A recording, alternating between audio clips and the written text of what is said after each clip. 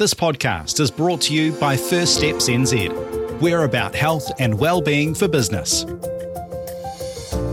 Where do business leaders begin when it comes to looking after their mental health? How they understand what the pressure and stress is doing to their body, who to talk to about it, and how they recover, all the while keeping their business going strong. Welcome to the Leadership and Mental Wellbeing Podcast with Michael Barnett and First Steps. Each week bringing you real and in-depth insight into the mental health of New Zealand's business leaders.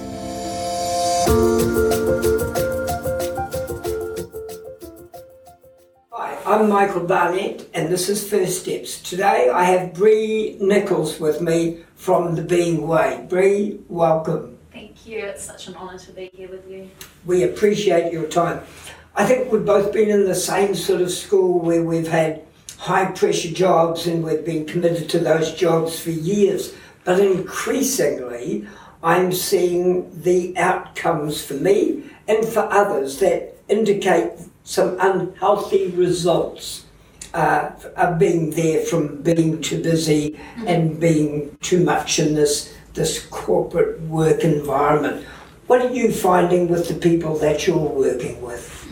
I'm definitely finding people are finding the switch over from the fast-paced and the productive, heavily focused on productive environments, a challenge as they move into a different pace of life or move into running their own business. So there are definitely challenges that are coming up for people as they switch gears. Yeah. Are you increasingly seeing people who are stressed, who are anxious, who are feeling under pressure? Because again, many of the people that we're working with through First Steps are talking to us about life demands, about pressure, about stress, and all of these things to me, I look at now and say these are unhealthy. And I would suggest that the people you're dealing with, they too, if they're looking and reassessing, they're saying there must be a better way. Definitely there must be a better way. The people that I see, the common theme of the people that I work through is how do I live a life that's the most authentic to who I am and how I want to show up in the world. So the work that I do is more aligned around that. And then if things are getting in the way, such as stress or roadblocks or challenges or things that they can't work through, we do quite a lot of work to clear that space so they can really live that life that they're wanting to live in a way that's truest to them. Yeah. Talk to me about clearing that space. What's the process that you would go through if you were having a conversation with me? What are the sorts of things that you'd be talking about with me to clear that space? Yeah, so I've got a few different ways of working. I would use a couple of different modalities. I'd hear about the roadblocks and what are getting in the way. And then we'd use a few different I would so love to do one with you. And then we'd get to use those techniques and one of the ones that I use frequently is getting people to externalize the problem or the challenge that's in their mind that they can't seem to break through. And then you're able to look at it objectively and see the problem with new eyes and then be able to come up with new possibilities at how they can work around it. Yeah. So if I look at the people that have had a lifetime of pressure and stress and being on the go and it's delivered them success, a change in lifestyle may seem for them to be incompatible with success. Yeah. How do we convince them that a change in lifestyle won't necessarily stop that success? Yeah, absolutely. I think it's a process. It really is a process of them coming to understand the value in slowing down. Because without seeing the value, why on earth would we do something? And without knowing why that could be important or meaningful for us, why on earth would we do something? So it's really about creating value and meaning of the new way of being so that person can sell themselves into it. Because there's no point me coming in and saying, oh, do that, this and the other because it's great. That then creates a codependency where they think, okay, well, you've got the answers, you need to tell me. Rather than you being able to coach yourself and go, okay, this is important to me because of this. And so that's why I need to make this change, because I want to be around for my kids. So generally speaking, what are the sorts of changes that I might be looking at making? Yeah.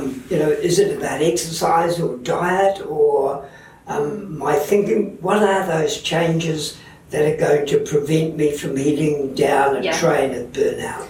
Yeah, I think one of the most important and widely evidence-based things for dealing with that is meditation. And sometimes people go, I can't meditate. Everyone can meditate. Meditate just means sitting there and observing your thoughts. So meditation is so effective to be able just to have that sense of calm and have more clarity to be able to think through what needs to be done or what might be important. So meditation is definitely one. Creating space, great sleep. It's really important. That's like the foundation. Good sleep, good diet, movement. So those three things are like at the foundation of health, really. Yeah. And are those individual things, again, are we going to get to the point that for each individual it's going to be necessary to stop and then have a look at lifestyle, have a look at diet, have a look at exercise, have a look at sleep? So is there going to be an audit in order that I can move forward?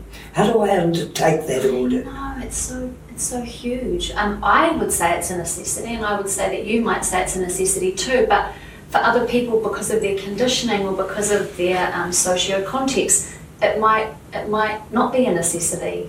Yeah. And so I guess it's like being able to be in environments which really support that, being around people or communities or organisations that really do support you to be well and to reach your fullest potential. I think environments is really important. And if I look at myself and I can see the damage that's happening to me as a result of this pressure, and if I identify better diet, better sleep, better exercise, what are the things that I can expect for me? What's the benefit to me?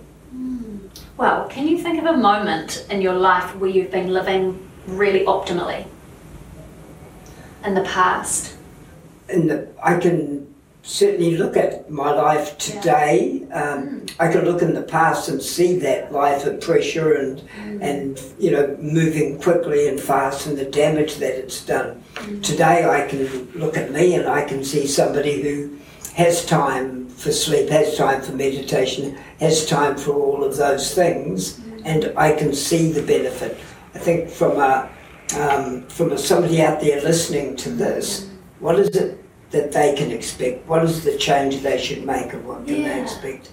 I think I'm curious about, because we've all had a time in our lives, generally speaking, where we have been living really optimally. And so it's like, what results did you notice when you were living that way? Right. And so for myself, when I've been living really optimally, I have more energy. I feel like I'm a better person to be around. I have more to give in my relationships. I might be having more fun. I have a general sense of happiness. I don't get sick as often. And that's just by looking back and going, what times, because we want the selling, right? So it's like, what times in your life have you felt this sense of optimal wellness? What were you doing? And also, what were the results for you then? Because then you go, I can do it. I've done it before and it felt good and I'm going to do it again.